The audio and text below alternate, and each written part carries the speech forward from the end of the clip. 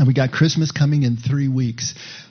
I don't know about you, but it completely snuck up on me. Just kind of came in under the door or something. I don't know. But here we are in 3 weeks with Christmas.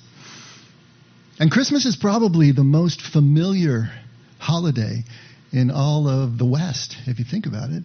The most familiar holiday that we have. And yet, how much do we really know about Christmas? How much do we really know about Jesus' birth? About what actually happened? There is so little information in the Gospels. You know, only 2 of the 4 Gospels have any information about the birth narrative and about Jesus' birth. And that's Matthew and Luke. And Luke is the only one that tells us anything about the birth per se. Matthew only tells us that he was born in Bethlehem and then goes right into the magi. And in Luke, we really only have about 1 or 2 lines that give us any kind of detail at all. So let's read Luke 2 just so we can get a sense of what we got to work with here, right? Luke 2, starting right at verse 1. Now in those days, a decree went out from Caesar Augustus. I don't know about you all, but every time I read this, I'm always thinking about Linus, reading it. He did it so beautifully in that Christmas show back in the 60s. Whoa, dating myself. Now in those days, a decree went out from Caesar Augustus that a census be taken of all the inhabited earth. This was the first census taken while Quintinius was governor of Syria, and everyone was on his way to register for the census, each to his own city. Joseph also went up from Galilee, from the city of Nazareth, to Judea, to the city of David, which is called Bethlehem, because he was of the house and the family of David, in order to register along with Mary, who was engaged to him and was with child. While they were there, the days were completed for her to give birth. And she gave birth to her firstborn son, and she wrapped him in cloths and laid him in a manger, because there was no room for them in the inn. That's it. He goes right into the shepherds from there, right? That last line. She gave birth to her firstborn son. She wrapped him in cloths, laid him in a manger, because there was no room for them in the inn. That's it. Lying, wrapped in cloths, lying in a manger, no room in the inn. The details are critical to a story, at least a good story. It's all about the details. And the details in a good story are never random. They always have purpose. They're there because they have a purpose, not just superfluous. And they're showing something that is important for us to understand in this story. And it moves the story forward at the same time. Now, if you think about it, we live detail by detail in our lives. So we're used to details being the kind of the groundwork, the floor of all of our moments is detail by detail. And we can prove authenticity with detail at the same time. Every time that you log in sometimes, right? Log in online, they're asking you details. And it's going to be those really obscure details. Mother's maiden name, or, where city were you born in, your 3rd grade teacher, your first pet's name. It's going to be stuff that is so down in the weeds that only you would know. But that's the whole point of details. You know someone by the intimate details that you share that nobody else shares. And I went to Boston in the fall, all by myself on business one year, long time ago. And I can tell you, I went to Boston in the fall and it was cold. It doesn't tell you a whole lot. You just kind of log it in your head, right? But if I start telling you about coming from California, how different it was for me to see the formal wear that the men and women were wearing as they walked around the streets of downtown Boston with their long coats down to their ankles and the scarves that were wrapped around their necks, the gloves, none of which I had because I was freezing. And I could tell you how my ears ached because of the cold and the tip of my nose actually burned. I can tell you about how there would be gleaming skyscrapers right next to 300-year-old buildings. And I could tell you, walking a few blocks out from the downtown commercial center, suddenly you're in the midst of all these brownstones that look like they just came out of a movie or something, with the one flight up and the stone exterior. It was amazing. And I can tell you that walking down to Faneuil Hall, I can tell you about the oyster stew that I had. I can tell you about small children walking around with plates of lobster that were as big as they were out of cafeterias because it was so inexpensive. It was cheaper than steak. But that oyster stew, oysters floating in this thick white broth that were as big as silver dollars. And if you let it sit for just a minute, the butter would rise up to the top and create these yellow circles floating on the top of this. Starting to get the picture? See, it's the details. They're not random. They take us somewhere. They're showing us something important. And these details here, as few as they are, have a purpose. They're proving something. They're showing us something that we really need to know. So let's just take a really quick look at the three details we've got. And I want to start with the inn. And I'm sorry to burst your bubble after your whole life of watching Christmas plays, but there was probably no inn. There weren't inns in first century Judea the way we think of inns as a Motel 6 or motel, whatever. There were things called a khan. A khan was like a truck stop. And it was situated on the main trade routes, the caravan routes. And it was just like a truck stop. You could go there when you're weary from traveling. There was a place to stable your animals and to water and feed them. There was a place for you to go and sleep if you wanted to and to water and feed yourself. And, of course, there were probably brothels most of the time. But it was a truck stop. There is no trade route or caravan route through Bethlehem. There is nothing there that would necessitate this kind of khan. And the word that is used there is not khan. The word that is used is serah, shera in Aramaic, which means literally to loosen or to eat or to lodge, but in context it means a living space. And if you know the layout of first century Judean homes, the poor ones were just one room. One dirt-floored room. And what they would do is construct a platform through a portion of the floor space. Part of it was dirt and part of it was a raised platform. The raised platform was the shera. The raised platform was the living space. And that's where they slept and that's where they ate. The dirt floor was where the animals were kept and where the cooking was done. So you could mess up on the dirt and then just sweep it right back up again. And why were the animals in the house? Because where else were you going to put them? Especially at night when it's cold and they could be stolen from outside. They needed to be warm.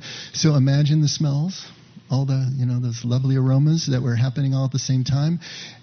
But the living space. Now, if you were richer, then you might have a second floor.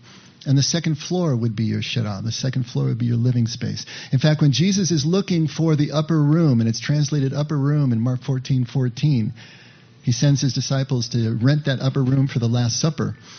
That is the shera as well. And so it's the upper room that is the living space. And the cooking and all of the more public things were taken care of on the first floor, and then there was a space for the animals. Sometimes these homes are constructed into the sides of hills, and so they would cut out a cave, and the animals would go into that recess because the temperature would be uniform and so on and so forth. Dirt floor again. So what was happening here is that Joseph and Mary needed to go to Bethlehem, to the city of their lineage, in order to register for the census, and they were staying with relatives. And in these first century villages, everybody was pretty much related to everybody else in a very, direct way. And so they were probably staying with relatives or close friends.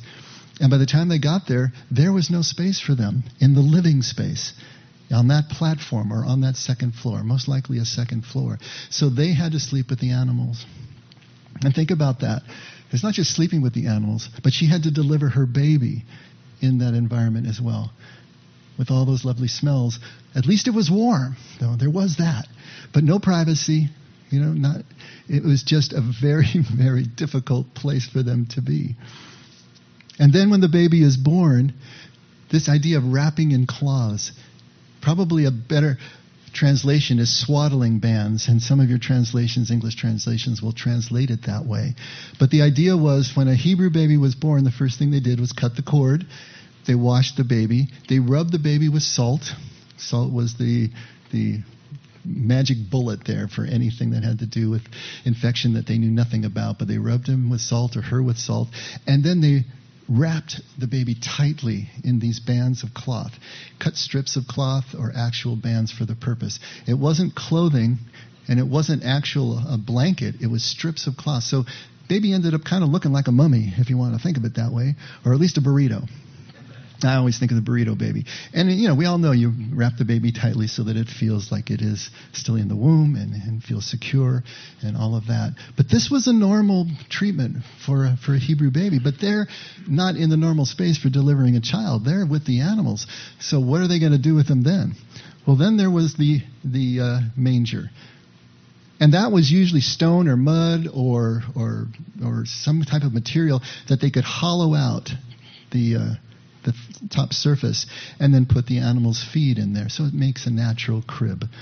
And so the baby was laid in the manger. But all these details, what do they point to? They all depict a normal Hebrew baby's birth of a very poor family. Right? Unremarkable.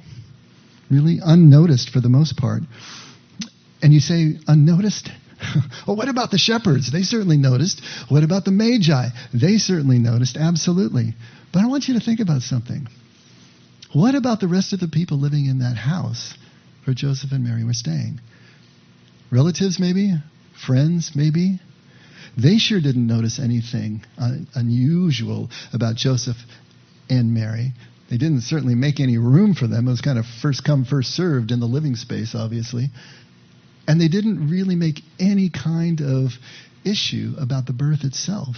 There is nothing recorded about any of these people who were closest to Joseph and Mary at this moment because the birth was so normal to them. That to me is fascinating.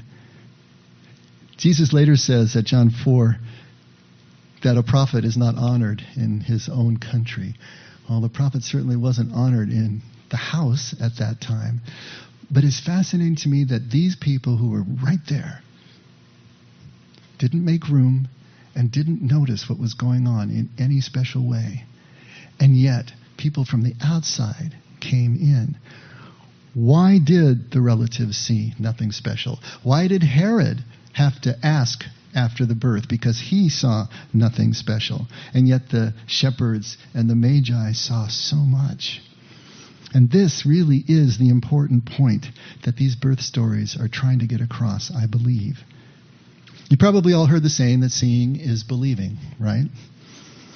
And the truth is, I suppose, that we can all see the same thing at the same time and all believe different things about it.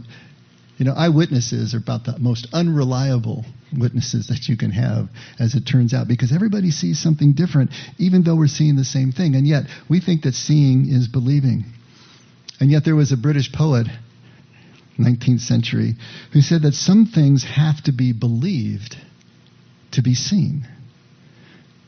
Now, that may sound like a recipe for seeing anything that you just want to see. And maybe that would be true if we're only talking about believing as an intellectual assent, an intellectual agreement.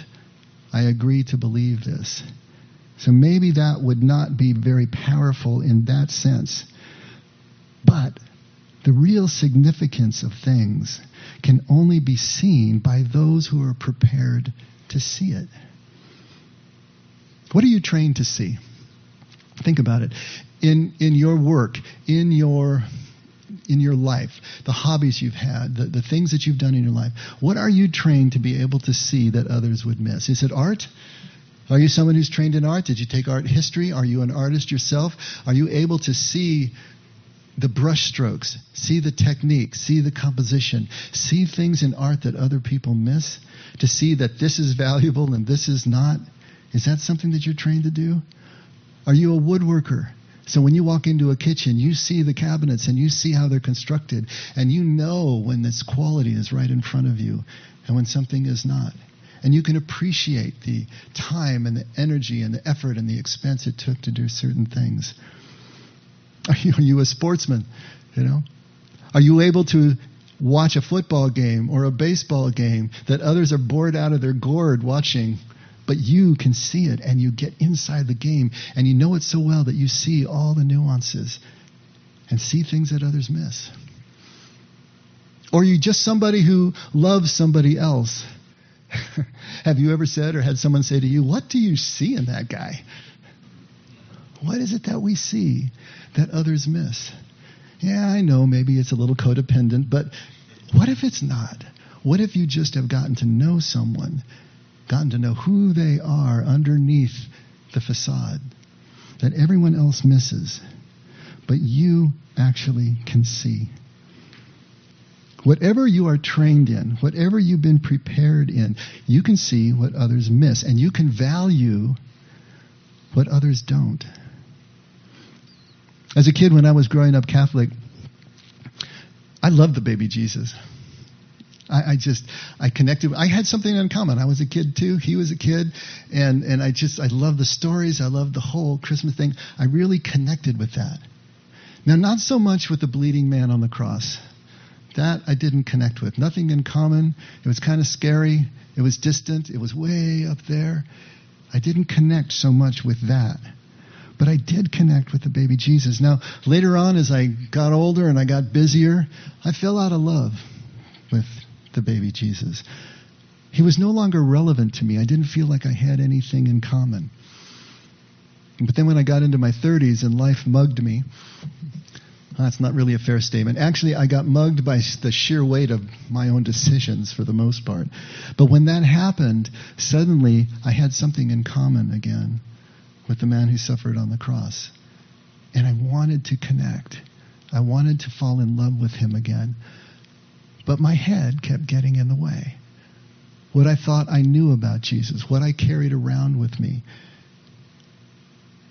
And it wasn't until I was hollowed out even more, because life will hollow you out, whether it's things that are done to you or things that just happen, consequences of your choices. You get opened up, you get hollowed out. But I needed to be hollowed out even more of all the things that I was still carrying around, because it wasn't until I was completely ready to let go of everything that I thought I knew about Jesus, let go of everything that I thought he was, that I was finally able to see him as he was and then fall in love with him again. There was a process there that I had to go through. I had to get myself out of the way, get hollowed out more, be willing to sell everything that I thought I knew and let go of all this so that I could see him again for the very first time. I had to return to the beginner's mind, return to the attitude of a child as if I was seeing something for the very first time, so that I could see the significance in a baby lying in a manger or a man bleeding on a cross. But it took that. It took that ability. I had to be prepared before I could see what had always been right in front of me since my earliest memories. All the details of Jesus' life point to a person living on the margins of life. This birth we talked about, these details that are set up and preserved for 2,000 years in our scripture, are pointing to a very poor birth, a very poor family, someone who lived on the margins.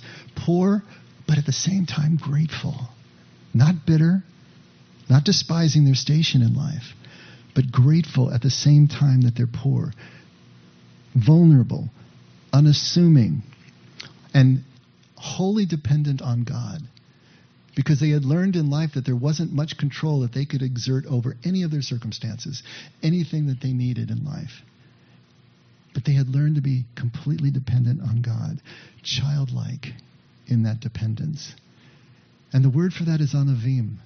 That's a Hebrew word that is the ideal that the Hebrews held for someone who was the closest person to God, who understood that they were dependent, understood that they were vulnerable. In other words, they were humble, but they were grateful at the same time, and had learned to just lean on God, not on their own understanding, not on their own ability, but just able to lean on God.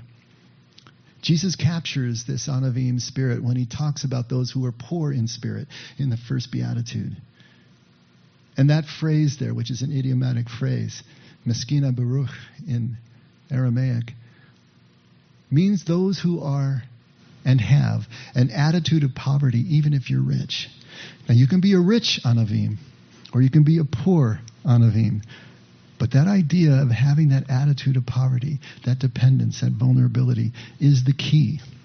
Now, this is a spiritual and a religious ideal that the Hebrews held, but culturally, of course, they were so much like us. This is the reason that Jesus had to keep pushing the idea of the anavim, to tell his followers, if you want to lead, then you have to serve. If you want to be first, you have to be last. Because culturally, they didn't live up to, they didn't even value the idea of the anavim.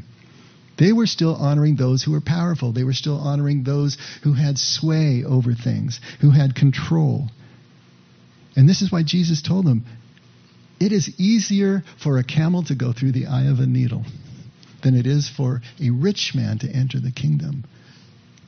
Because they are relying on themselves. They are relying on their riches. They are not anavim. And of course, everybody flipped out because culturally, you're closer to God. You're blessed by God if you have all these things. But Jesus is saying, no, there is another attitude. Trying to get the people to come back to the original ideal of their own heritage, of their own faith. We're never going to be able to see the significance of this baby lying in a manger or value the significance until we have developed this anavim spirit. Now, Mary and Joseph, absolutely anavim. Look at the way they react to the promptings of the Spirit, both Mary and Joseph. Reread the birth narratives and see what they go through, but how they are just ready to flow with God's command. Despite their fear, despite their initial resistance or reaction, they flow with God's Spirit. They are grateful, even for the dirt space that they get within this house in Bethlehem. The shepherds were anavim. That's why the angels could speak to them. That's why they understood that there was something going on here that other people were not seeing. And of course, the magi were anavim. And the magi are so interesting to take a look at, because these were the opposite of everyone else that we're talking about. These were men who were rich. These are men who were powerful. These are men who were magistrates. They were priests. They were astronomers, astrologers. They were scientists. They were advisors to the king. Daniel in the Old Testament was one of these, an advisor to the king, someone that the king relied on. And it could possibly be that these magi were the descendants of the Jewish exiles in Babylon. Possibly waiting decade after decade and century after century for the promise to be fulfilled, looking to the stars to see the shapes, the movement that would give them the cue and the clue. But despite their status, despite their education, their power, and their wealth, they were still humble.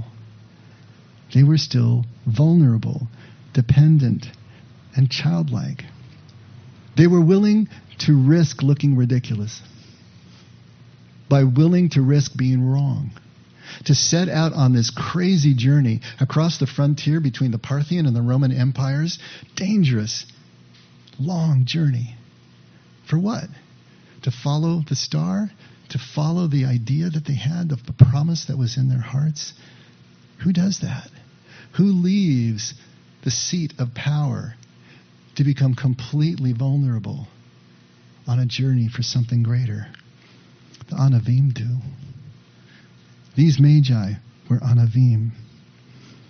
They were prepared, rich or poor, to see the significance of this child and eventually of this man.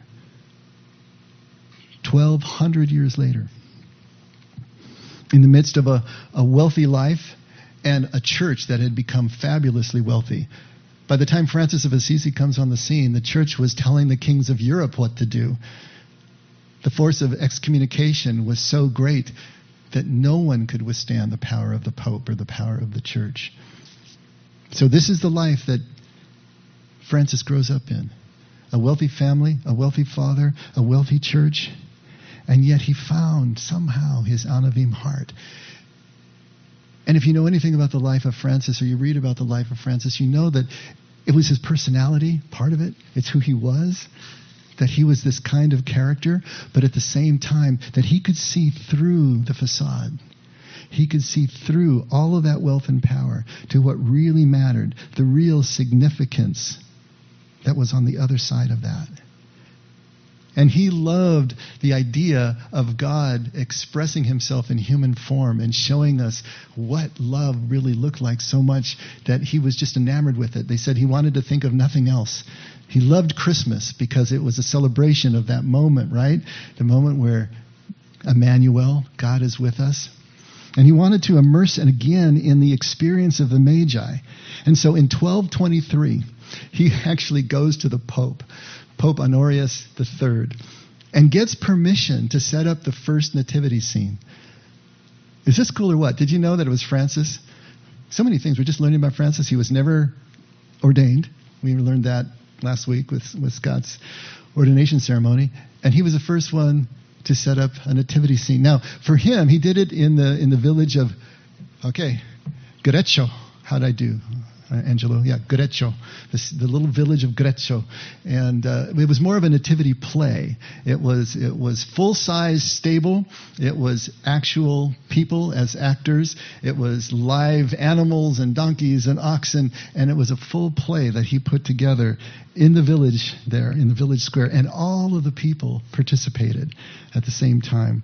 And I have a little bit of a eyewitness account. Okay, eyewitnesses, we just disparaged those, but here we go anyway, right? This is Thomas of Solano, and he was a follower of Francis, a friend of Francis, lifelong friend, and an eyewitness to this first nativity play. And he writes, Francis would recall Christ's words through persistent meditation and bring to mind his deeds through the most penetrating consideration. The humility of the incarnation, the charity of the passion occupied his memory particularly, to the extent that he wanted to think of hardly anything else. The day of Christmas drew near. The time of great rejoicing came. The brothers were called from their various places. Men and women of that neighborhood prepared with glad hearts according to their means, candles and torches to light up that night. The manger was prepared. The hay had been brought. The ox and ass were led in. There, simplicity was honored. Poverty was exalted. Humility was commended. And Grecho was made, as it were, a new Bethlehem. The night was lighted up like the day, and it delighted men and beasts. The people came and were filled with new joy over the new mystery. The woods rang with the voices of the crowd, and the rocks made answer to their jubilation. The brothers sang, paying their debt of praise to the Lord, and the whole night resounded with their rejoicing. When Francis came, finding all things prepared, he saw it and was glad. He is dressed in the vestments of the deacon, and with full voice sings the holy gospel, a powerful voice, a pleasant voice, a clear voice, a musical voice, inviting all to the highest of gifts. Then he preaches to the people standing around him and pours forth sweet honey about the birth of the poor king and the poor city of Bethlehem. Moreover, burning with excessive love, he often calls Christ the babe from Bethlehem, saying the word Bethlehem in the manner of a bleating sheep. Bethlehem. I imagine, but this is Francis, willing to look ridiculous, completely outside of the self-conscious stance that so many of us take, right? Completely immersed, humble, willing. He called himself in French, jongleur de Dieu, which literally means juggler of God, the jester of God, or not too far a stretch, God's clown. He would stand on his head so that he could see the world in a new way. He was just that kind of guy. So Bethlehem is not too far of a stretch. I love this. He fills his mouth with sound, but even more with sweet affection. He seems to lick his lips whenever he uses the expressions Jesus or babe from Bethlehem, tasting the word on his palate and savoring the sweetness of the word. Francis stands before the manger, filled with heartfelt sighs and overcome with wondrous joy. Don't you love all these details? Intimate details. And I know maybe Thomas was a little overzealous and enthusiastic in the way that he rendered this, but at the same time, all those details bring it to life and start to bring Francis and his Anavim spirit to a place where we can start to understand, because we know the way our children operate in our lives, right? We know what they bring to our homes, the small ones. And here's Francis, a full-grown man with that same attitude, that Anavim spirit that just brings everything alive. Man, if you're going to have a Christmas gathering, you want Francis there, right? Because he's going to make it complete.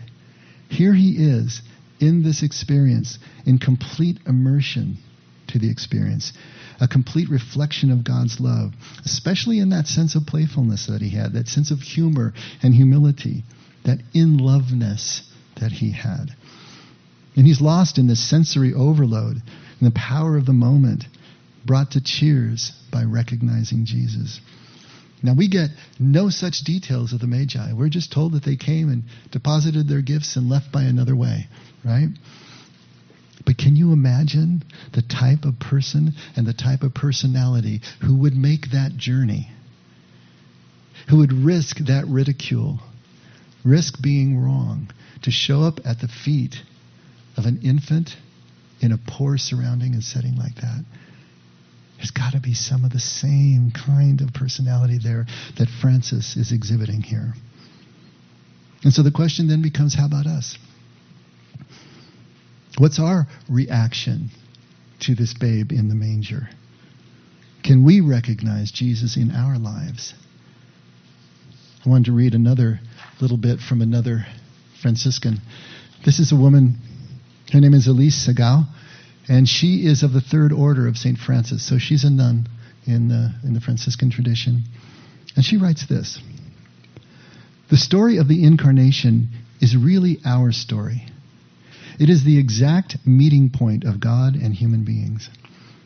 We so often think of God as some kind of remote power or superhuman energy that has somehow set this whole creation thing going and then step back to see what would happen. It is impossible for God to step back from anything God has chosen to be involved with. At the very first moment of creation, God freely decided to get involved with you and me and with all created beings. Absolutely everything God does with free, unconditional, absolute, and irrevocable love. This is very hard for us to understand and accept because we of ourselves do not naturally love this way. Yet every Christmas we celebrate that God came among us as one of us so we could love like God and be like God and share God's own life forever." Francis of Assisi was profoundly moved as he contemplated God's coming among us as a human being in Jesus Christ. This reality filled him with awe. He understood that we human beings are essentially poor, that of ourselves we actually are nothing. Everything we are and have has been given to us by God in love. We are totally dependent on the God who lovingly and freely created us and who holds us in being. When Francis talked about poverty, this is what he was talking about: the recognition of what we are before God. See, this is it. This is the preparation to realize what and who we are in life. That's the best definition of humility you'll ever hear. It is understanding who we really are and the relationship that we have with everyone and everything else. To understand that relationship is to understand humility. It's not about debasing ourselves, and certainly not about raising ourselves up, but just seeing who we really are. And who we really are is Anavim. But if we don't recognize it, if we don't value it, if we don't become aware and live it, then we can't see beyond just the material. And we get lost in that. This is what it's all about. When Francis thought about this little newborn baby lying in utterly poor circumstances, son of an equally poor mother, it moved Francis to tears. That this little human being could be a full manifestation of the God of all creation astounded him and wakened him in the most ardent and grateful love. It made him want to laugh and sing and shout and weep. So that is exactly what he did. Francis was a man who really expressed his emotions. For him, the Gospels came alive and were made present in highly charged, dramatic action. Word and deed were as one. To know the story was to become a participant in it, to play a role in it, to live it in such a way that its power became irresistible to others. It's kind of a chicken and an egg thing if you think about it. The Father's love changes us, brings us back to who we really are. But we need to be changed enough to see it, to recognize it, or at least enough to be willing to be immersed, like the Magi, like Francis, willing to be wrong, willing to look ridiculous, willing to admit limits of knowledge and power and suspend what we think we know, and then let go of the illusion of that power, that security. We must be enough like God, Anavim, to be able to see and recognize him as he presents to us in any moment, in everyone and everything around us, in places where we don't expect him to be present to us. Mary and Joseph and the shepherds and the Magi and Francis all could do this. They had these common traits of humility and childlike purity. They had a willingness to set off on a destination with no guarantee, just following real-time direction in faith and in trust. The ability to immerse in relationships that were present right here and right now. The Magi set out to find a king, a priest, and a prophet. What they found was a poor, speechless child. The promise of their star that led them was still unformed and unrecognizable in that manger, in that stable in Bethlehem. But their Anavim hearts allowed them to see past their expectations, to surrender, and to just trust. And so for all of us, as we set out to find our God, he will still be presented in the same way. He'll be presented as an unformed child. We will never get the full answers we are looking for to the questions that we have. We will never get the certainty that we're looking for because we're afraid. It will be this child. Christmas is the promise of our star that leads us, but the promise still unformed. Are we Anavim enough to see past that to the fullness that is present and always is and always will be? Our God is an unassuming God. He's humble, vulnerable. Our God is Anavim, and that's something very foreign to us. We will never see God until we are enough like God, valuing what he values and loving what he loves. I wanted to read one more thing for you. And this was a journal entry from a few years ago. It's just really present in my mind. It's a week before Christmas. I'm waiting at a stoplight in December darkness. I have a front row seat at the crosswalk. Through the passenger window, I catch what must be a father and daughter beginning their walk across the intersection. Moving very slowly, I wonder if they'll get across in time.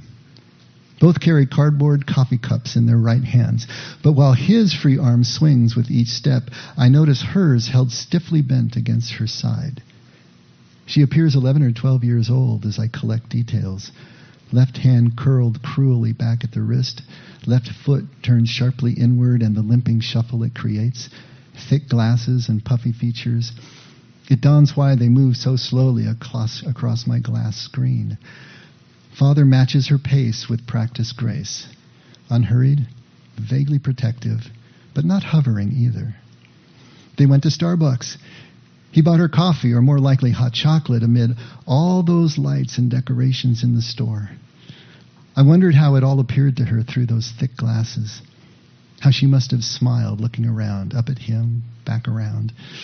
I wondered how it all appeared to him, being forced to walk so slowly, to match that shuffling pace for 11 or 12 years, for the rest of her life, or the rest of his. Perhaps to learn to see life as his daughter saw it, would always see it, when he realized he couldn't change her. Had she changed him? The hot chocolate and the unhurried, unself-conscious walk in front of all those windshields implied so much. Christmas has a way of bringing vague, submerged feelings to the surface, the way hook and line bring up fish. We find ourselves suddenly grasping, squirming emotions that should have nothing to do with Christmas, with what we think Christmas is supposed to mean, what we remember it used to mean. You see, we imprint the meaning of Christmas through a child's eyes, then subtly mourn its loss each year through adult eyes. Christmas hasn't changed. The possibility of Christmas returns every December. We have changed. We've lost the pace of childhood. I'm thinking maybe Christmas as remembered happens exactly when we stop trying to make it happen. When we stop running faster and faster, trying to catch the stored experiences of Christmas. Maybe meaning finally has a chance to catch up and catch us. I can't choose the pace of life around me any more than I can alter the course of a storm. But maybe I can choose my own pace within it. Maybe I can allow myself to shuffle through the crosswalk with a warm cardboard cup in my hand and the sense of a patient father at my side. See, I have a Father who can see past my unformed promise, the unformed promise of my life. A Father who can recognize my beauty in spite of myself, and continue to teach me with unfailing love to see and to do the same as He does everywhere I look. And so do you, every one of us. Of course, we will always find our God as a child, unformed and always forming at the same time. Why expect any other form? Every time we meet our God is Christmas morning. The babe is in the manger, the star is in the east, and we are the magi. Let's pray.